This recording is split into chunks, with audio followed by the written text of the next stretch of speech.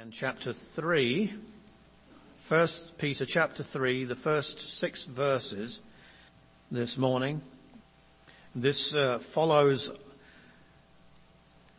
in the train of thought that he's already established in chapter 2. In chapter 2, in verse 13, he spoke to all Christians to submit themselves to every ordinance of man for the Lord's sake, whether to the king as supreme or to governors and so on, to rulers generally. Are we okay? Okay. All right. Verse 18, to servants, be submissive to your masters. It's the same word that's used in verse 13. It's the same word that Paul uses also. And we spoke about that last week. Now, in chapter 3, Peter addresses wives. Wives, likewise, be submissive to your own husbands, that even if some do not obey the word, they without a word may be won by the conduct of their wives, when they observe your chaste conduct accompanied by fear. Do not let your adornment be merely outward, arranging the hair, wearing gold, or putting on fine apparel. Rather, let it be the hidden person of the heart with the incorruptible beauty of a gentle and quiet spirit, which is very precious in the sight of God. For in this manner, in former times, the holy women who trusted in God were also adorned themselves, being submissive to their own husbands, as Sarah obeyed Abraham, calling him Lord, whose daughters you are if you do good and are not afraid with any terror. So this is our passage today. As I said, it follows on from the submission to government and submission to masters, but this one is much more controversial, isn't it? Especially in our contemporary culture. And this is an area where Christians should be different than the world.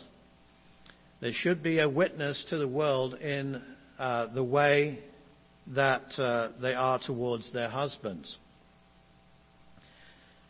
We live in times, and we've been living in these times for a long time now, but things have escalated, things have got a great deal more exacerbated,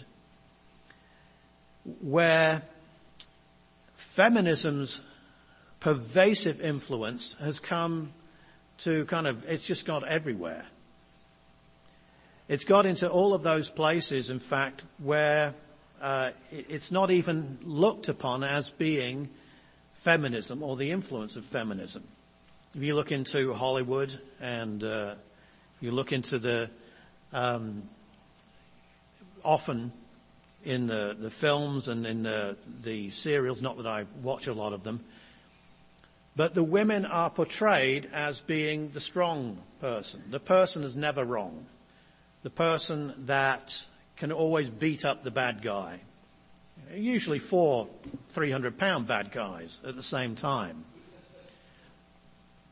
And come out unscathed completely. There's no character progression at all in the woman hero today. She never makes a mistake, therefore she doesn't need to change. She's just right all the time, and she beats up everyone that comes against her. She's a myth. She's a myth. She's not a woman. That's not true. I mean, let's be honest about this. This is not true. Some time ago, and this is all introductory material, and some of you that may not like the way that I'm introducing the sermon. I hope that it's not the case. But I just feel that we need to address things head on. We have to address the problem with our culture if we're going to understand what God's saying to us. Some years ago, the most successful women's boxer in history, I mean, she beat up everybody, okay? Got bored and she decided that she would take on a man. And you can see this if you go on YouTube, you can go and see this. She decided so they got a man. Not a particularly good boxer. Okay? With no records or no belts or anything like that. They just chose this guy. And certainly for a couple of rounds, I think her boxing ability made her outbox this individual until he got mad. And then he landed a couple of punches and she was out. I mean, she wasn't just groggy, she was out. This is the greatest women boxer of all time. She could not be in the boxing ring with even an average male fighter. The US soccer team, women's soccer team, brought a lot of media attention. The media thought these women were so wonderful because they wanted equal pay with the men soccer players. What wasn't reported in our newspapers and media was that this women's US soccer team played a bunch of 15-year-old boys and were beaten 5-0. Do you think the male national team would play 15-year-old boys and be beaten 5-0? No, they'd win about 20-0. They would run rings round them. There's a huge difference, folks. There's a huge difference. Serena Williams, probably the greatest woman tennis player, arguably, that there ever was, openly told a British tennis player who'd been advocating for equality and so on in this, she said, please don't. Please don't. There's no way I could play against these male players.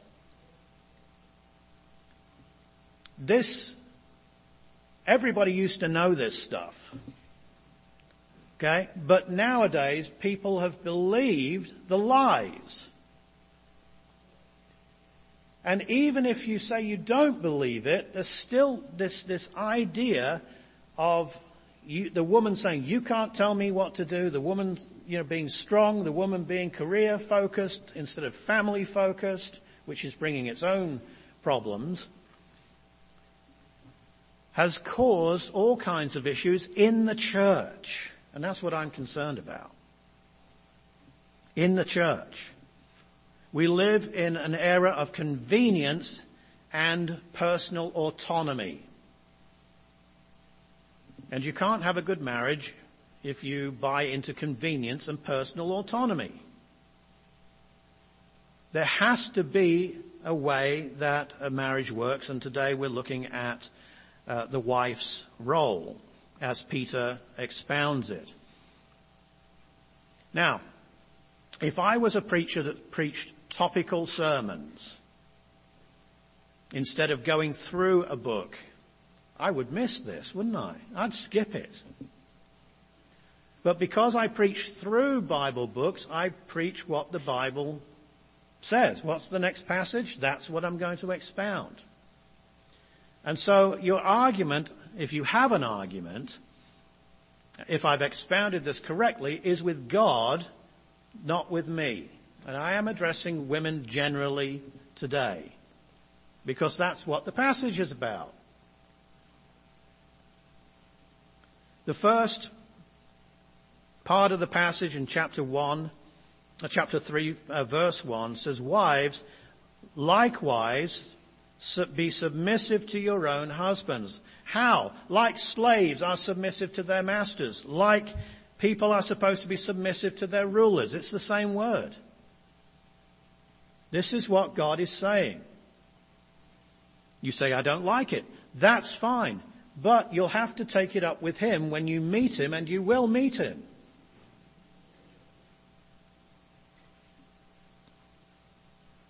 The word submissive is the Greek term hupotasso, and it means to put yourself under. That's what it means. So it means submissive. This is not a mistranslation. This is not men translated the Bible so they just chose a really hard word. just to translate. No, this is what the Greek word means, okay? It does not say that wives or women are to be submissive to every male. The Bible does not teach that. It says, wives, be submissive to your husbands.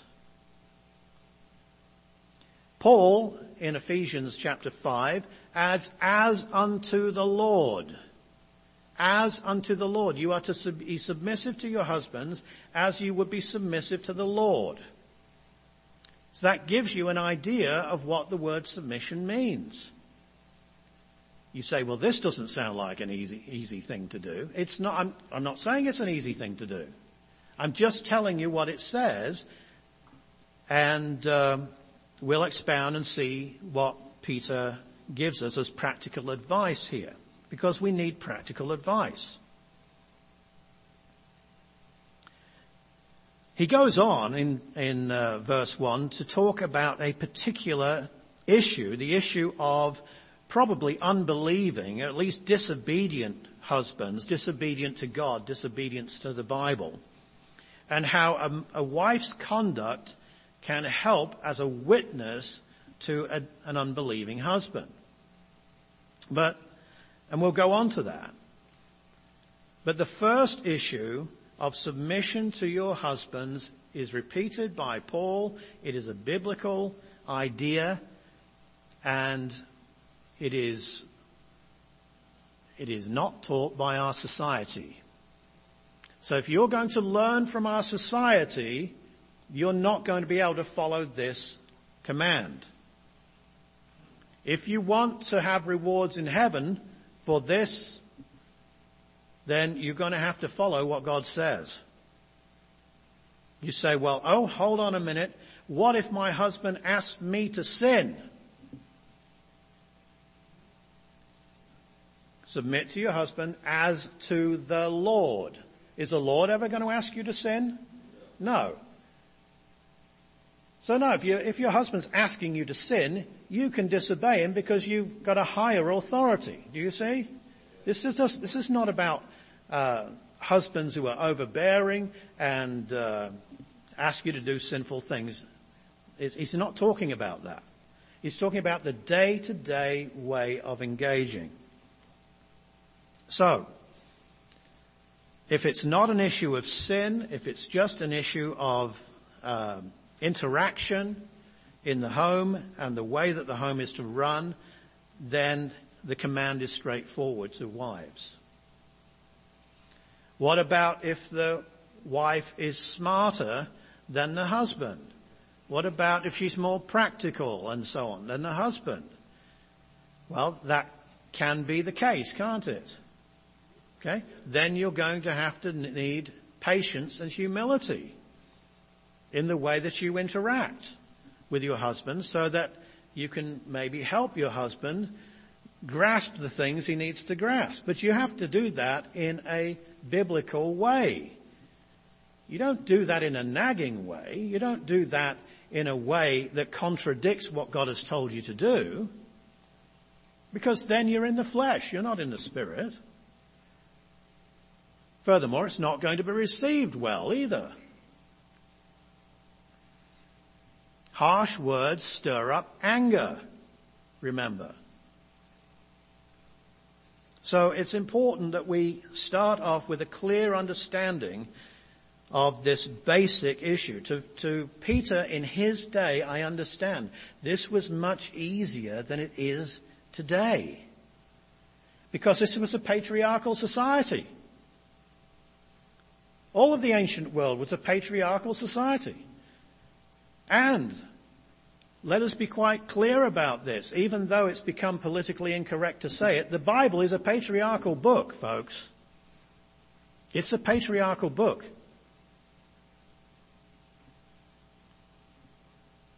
There has been a movement trying to address this issue called complementarianism. Complementarianism. And it's a good word. And it means that the husband and the wife are to complement each other in their roles, the roles being biblical roles. The problem with that issue is that it does not put the emphasis where the Bible puts the emphasis. The Bible does not place the emphasis on complementarianism. It places the emphasis on the hierarchy. Just like we've read here.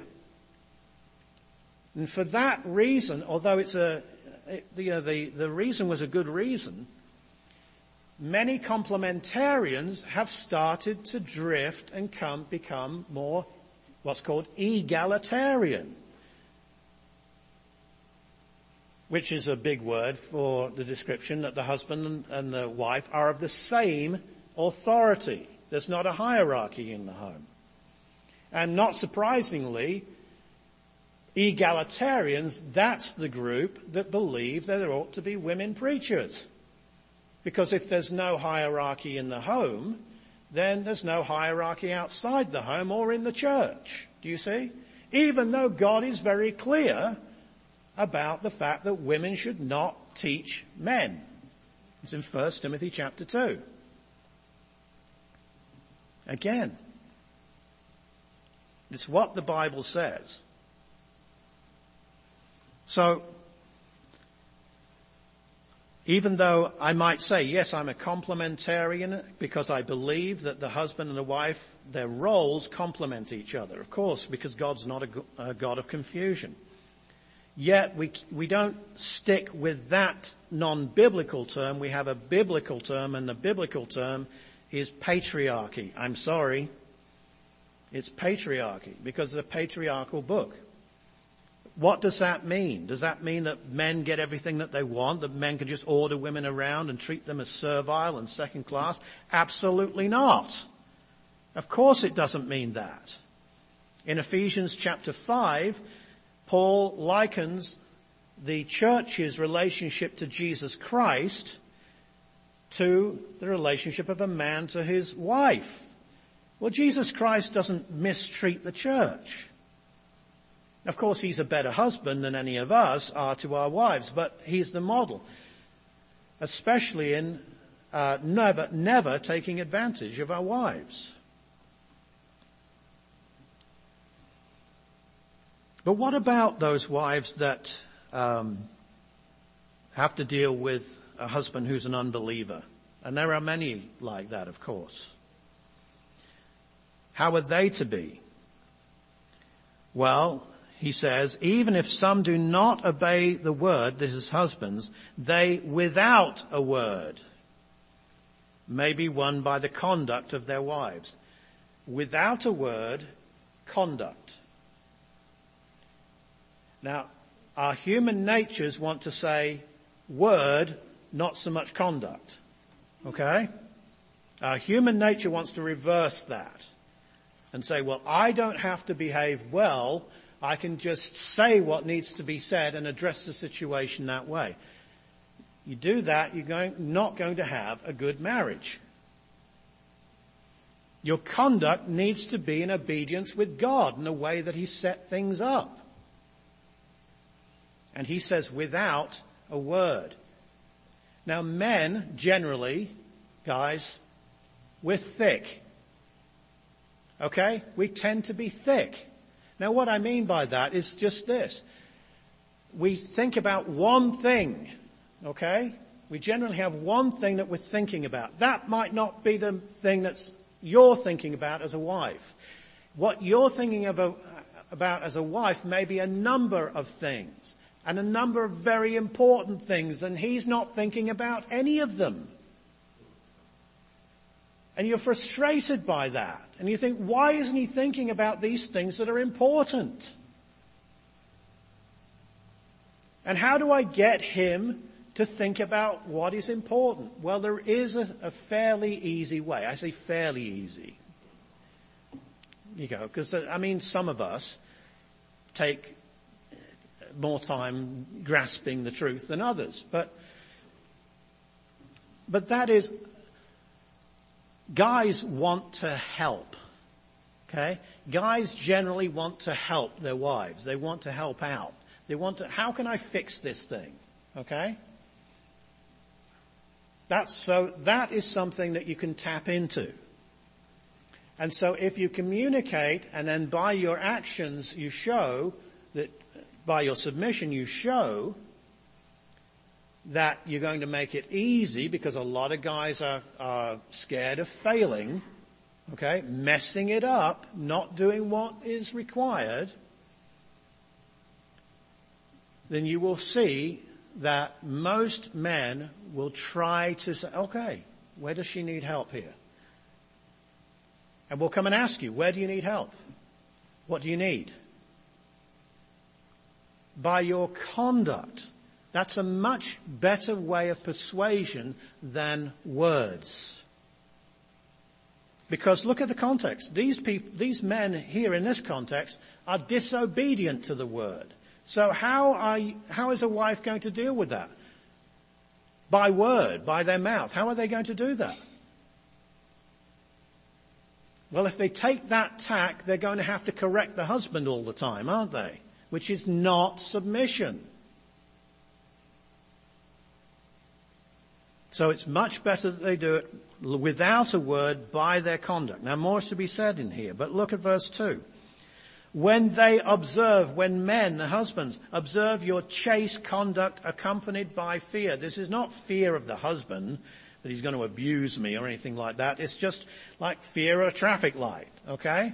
Don't go too far, that you understand what the Bible has said about your role, and you're not going to step over the line. It's not fear of the husband, it's the fear of God that it's talking about here.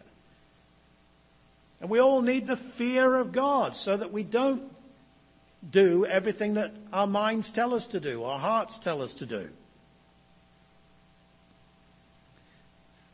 So when they observe, and husbands do, they eventually catch on. Your chaste conduct accompanied by fear. Moreover, there's the outward appearance as well. Verse 3, do not let your adornment be merely outward. Of course, women are to look attractive. Men want women to look attractive. Women want to look good. There's nothing wrong with that at all. But it shouldn't be merely that. This is something that modern society has really messed up. The modern feminist movement has really messed this thing up. Okay? So that women are no longer feminine. They're not. They're no longer feminine. And because they're no longer feminine, men don't want to marry them. Actually, it's worse than that. They don't want to date them. That's the problem that a lot of women are facing. They don't want to date them anymore. Why? Because they're not feminine. And if you're not feminine, then what do you bring to the table? Just your outward appearance? Well, men being men, I'm afraid in modern society, they can get what they want fairly easily without having to commit. That's just the way it is. I'm not saying that's right, but it's just the way it is. Women have got to have something about them that men find attractive, and that's femininity, folks. It's femininity. And it is a beautiful thing. And in fact, he's going to describe it as a beautiful thing. And so it's not merely the arranging of hair, wearing of gold, putting on fine apparel. That, if you can, that's fine. But putting on, looking nice, that's fine. There are other times when you first get up in the morning, you don't look that great. But you know what? To a husband, that doesn't really matter. To a husband especially who admires your inner spirit, you're still beautiful. So he says, rather, let it be the hidden person of the heart. That's the internal person. With the incorruptible beauty of a gentle and quiet spirit, which is very precious in the sight of God. There are a number of things in the Bible that are precious to God. Not many, though. Not many. God doesn't need gold and jewels and precious stones. I mean, he's the one who made them all. He can fill the universe with them. So they're not precious to him. It is usually godliness. It is usually things that reflect his character that he finds precious. For example, in Malachi chapter 3, those people who after hearing the prophet heard and responded correctly to the word of God, they are called precious in God's sight. When I gather my jewels together, they will be among them. And here, a woman or a wife who has this gentle and quiet spirit is held to be very precious in God's sight.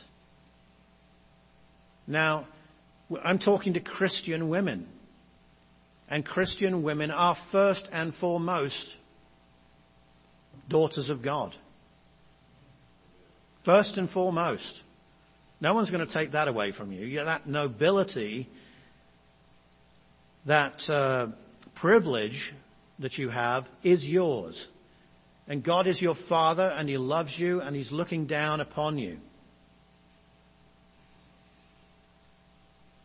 What about you, though, wives? Do you want to please your Father? Do you want your behavior to be very precious in his sight? Then strive, and it takes striving, to have a gentle and a quiet spirit. Now, the word quiet there, that reminds us of what is said in verse 1, without a word. It doesn't mean, of course, that wives can't talk or converse. He's not saying that. What do you think he is saying? What do you think he is talking about? He's talking about a wife not berating her husband. Talking about a wife who does not just spill out on her husband all of her frustrations and so on. But rather she may have frustrations and they may be valid frustrations. But rather she approaches the husband in a way that befits the way God has set up a marriage. And in doing that, lo and behold, most of the time the husband twigs, he gets it. And there's the opportunity for the husband to serve in that area where he needs to serve, or change where he needs to change, which can take time.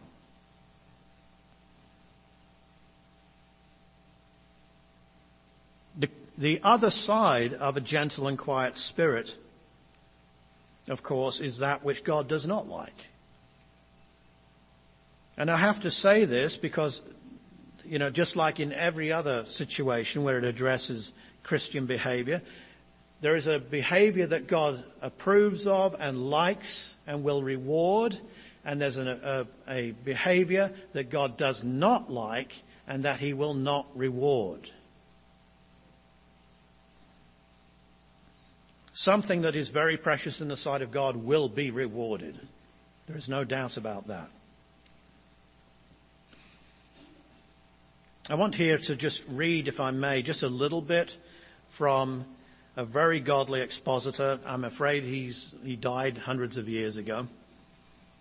But that was before all of this modern feminist stuff was out. This is Robert Leighton in his exposition of 1 Peter. And he strikes a wonderful balance. And I just want to read a few passages from what he says here. He says, love is the prime duty of both in marriage, the basis of all. But because of the particular character of it as proper to the wife, there must be obedience and subjection. Now, he doesn't mean, again, slavish subjection. That's not what he's talking about. If there be such obedience as ought to arise from a special kind of love, then the wife would remember this, that it must not be constrained, uncheerful obedience. And the husband would remember that he ought not to require base and servile obedience. For both these are contrary to that love, whereof this obedience must carry the true tincture, you love that word, tincture and relish, as flowing from it. Now listen to this. Where love commands, love obeys. That's the connection there. Love commands, love obeys. But there is the word of command in there, and there is a word obey in there.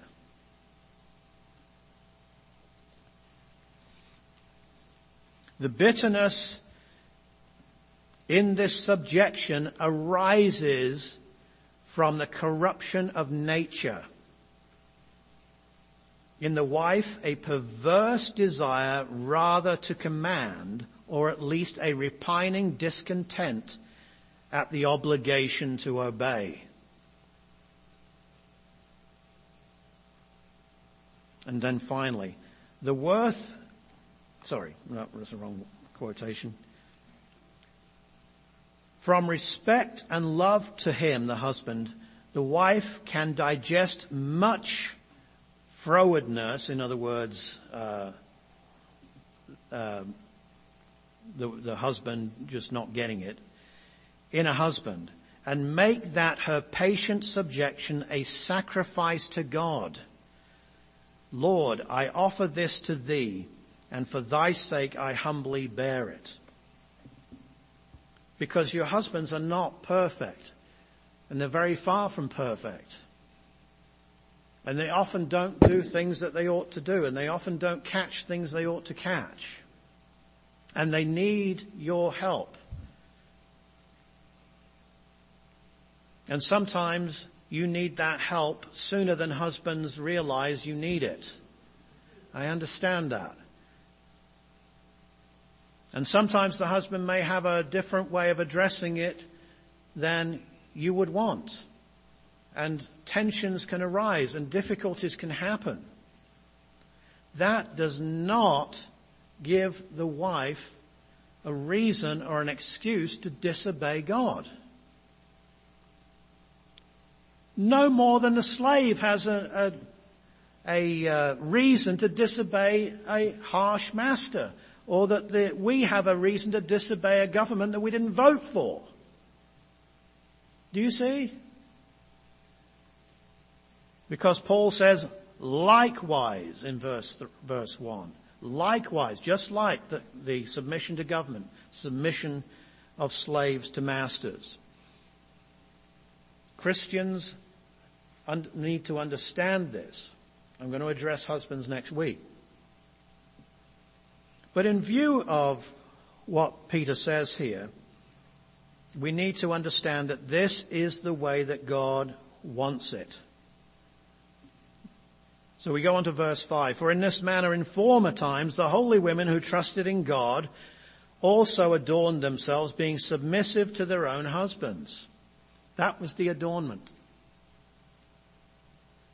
They trusted in God, which helped them to be the kind of wives that God wanted them to be. As Sarah, she's the example. Sarah's a strong woman in the Bible. We read about it in the book of Genesis. She's opinionated, she's strong.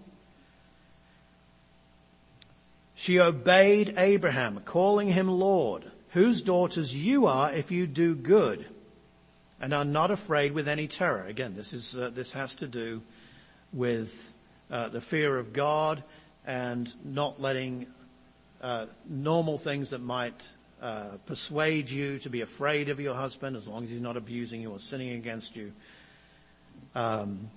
You should not be afraid. You trust to God in these situations. Now, does this mean that modern wives, contemporary wives, are supposed to call their husbands Lord? Because after all, that's what Sarah called Abraham. No, it doesn't mean that. It's an example. It's an example. But what is the example? Because he does give the example. What does it mean? Does it mean that, we can just scrub out verse 6 out of our Bibles as if Peter's not applying it to us today?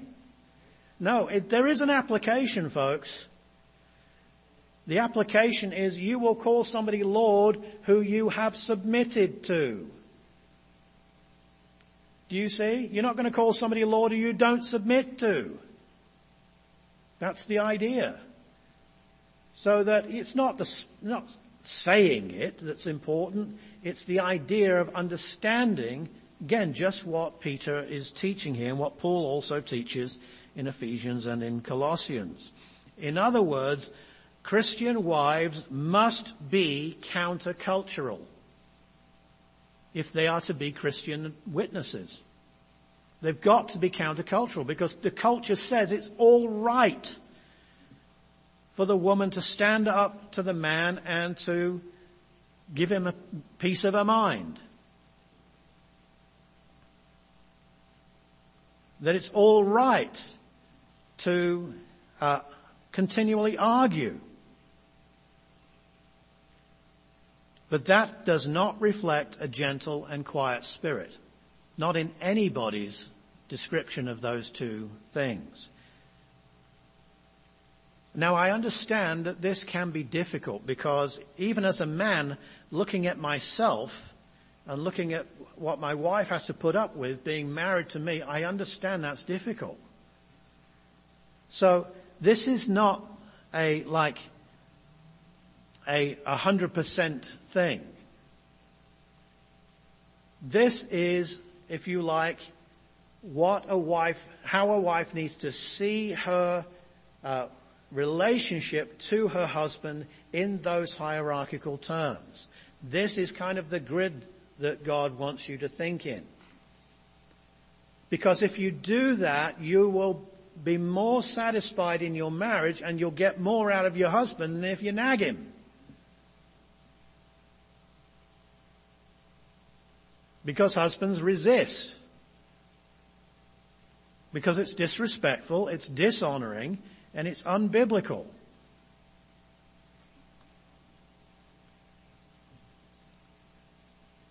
So this is the end of this sermon, and I'm glad I'm at the end of it, quite honestly.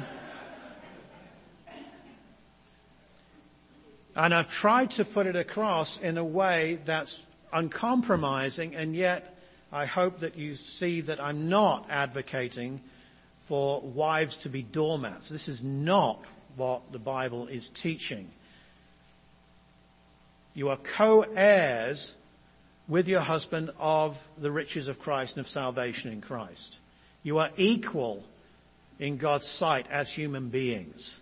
This is just talking about the marriage relationship. Okay? There cannot be two heads. There has to be one. There has to be one who has the final say. And it's not to be the wife. And if you don't like what the husband decides, obedience is not, I'll obey, I'll just do it, even though he's an idiot. Okay? He might be an idiot. Husbands do think and do some idiotic things. Yes?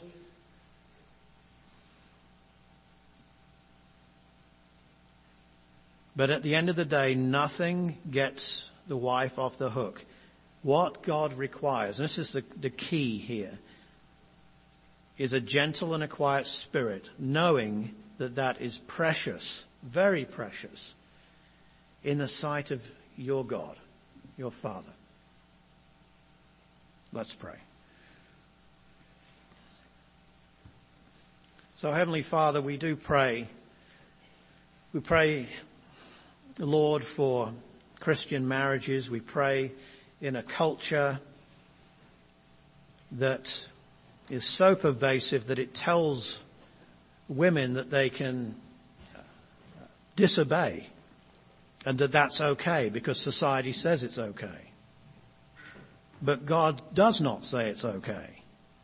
And as men, we acknowledge, Father, that we are very far from what we should be. And that there are reasons, good reasons, that we give our wives to be frustrated with us and irritated with us. And that we need to try to understand and listen better and do better. But this is a sermon, Father, this is a text that is aimed particularly at the wives. And so we ask for your grace, your help for our wives, for Christian wives generally, that they may be able to understand and obey this passage as it was intended to be understood, and bless them as they apply it in their lives, Lord. For Jesus' sake, amen.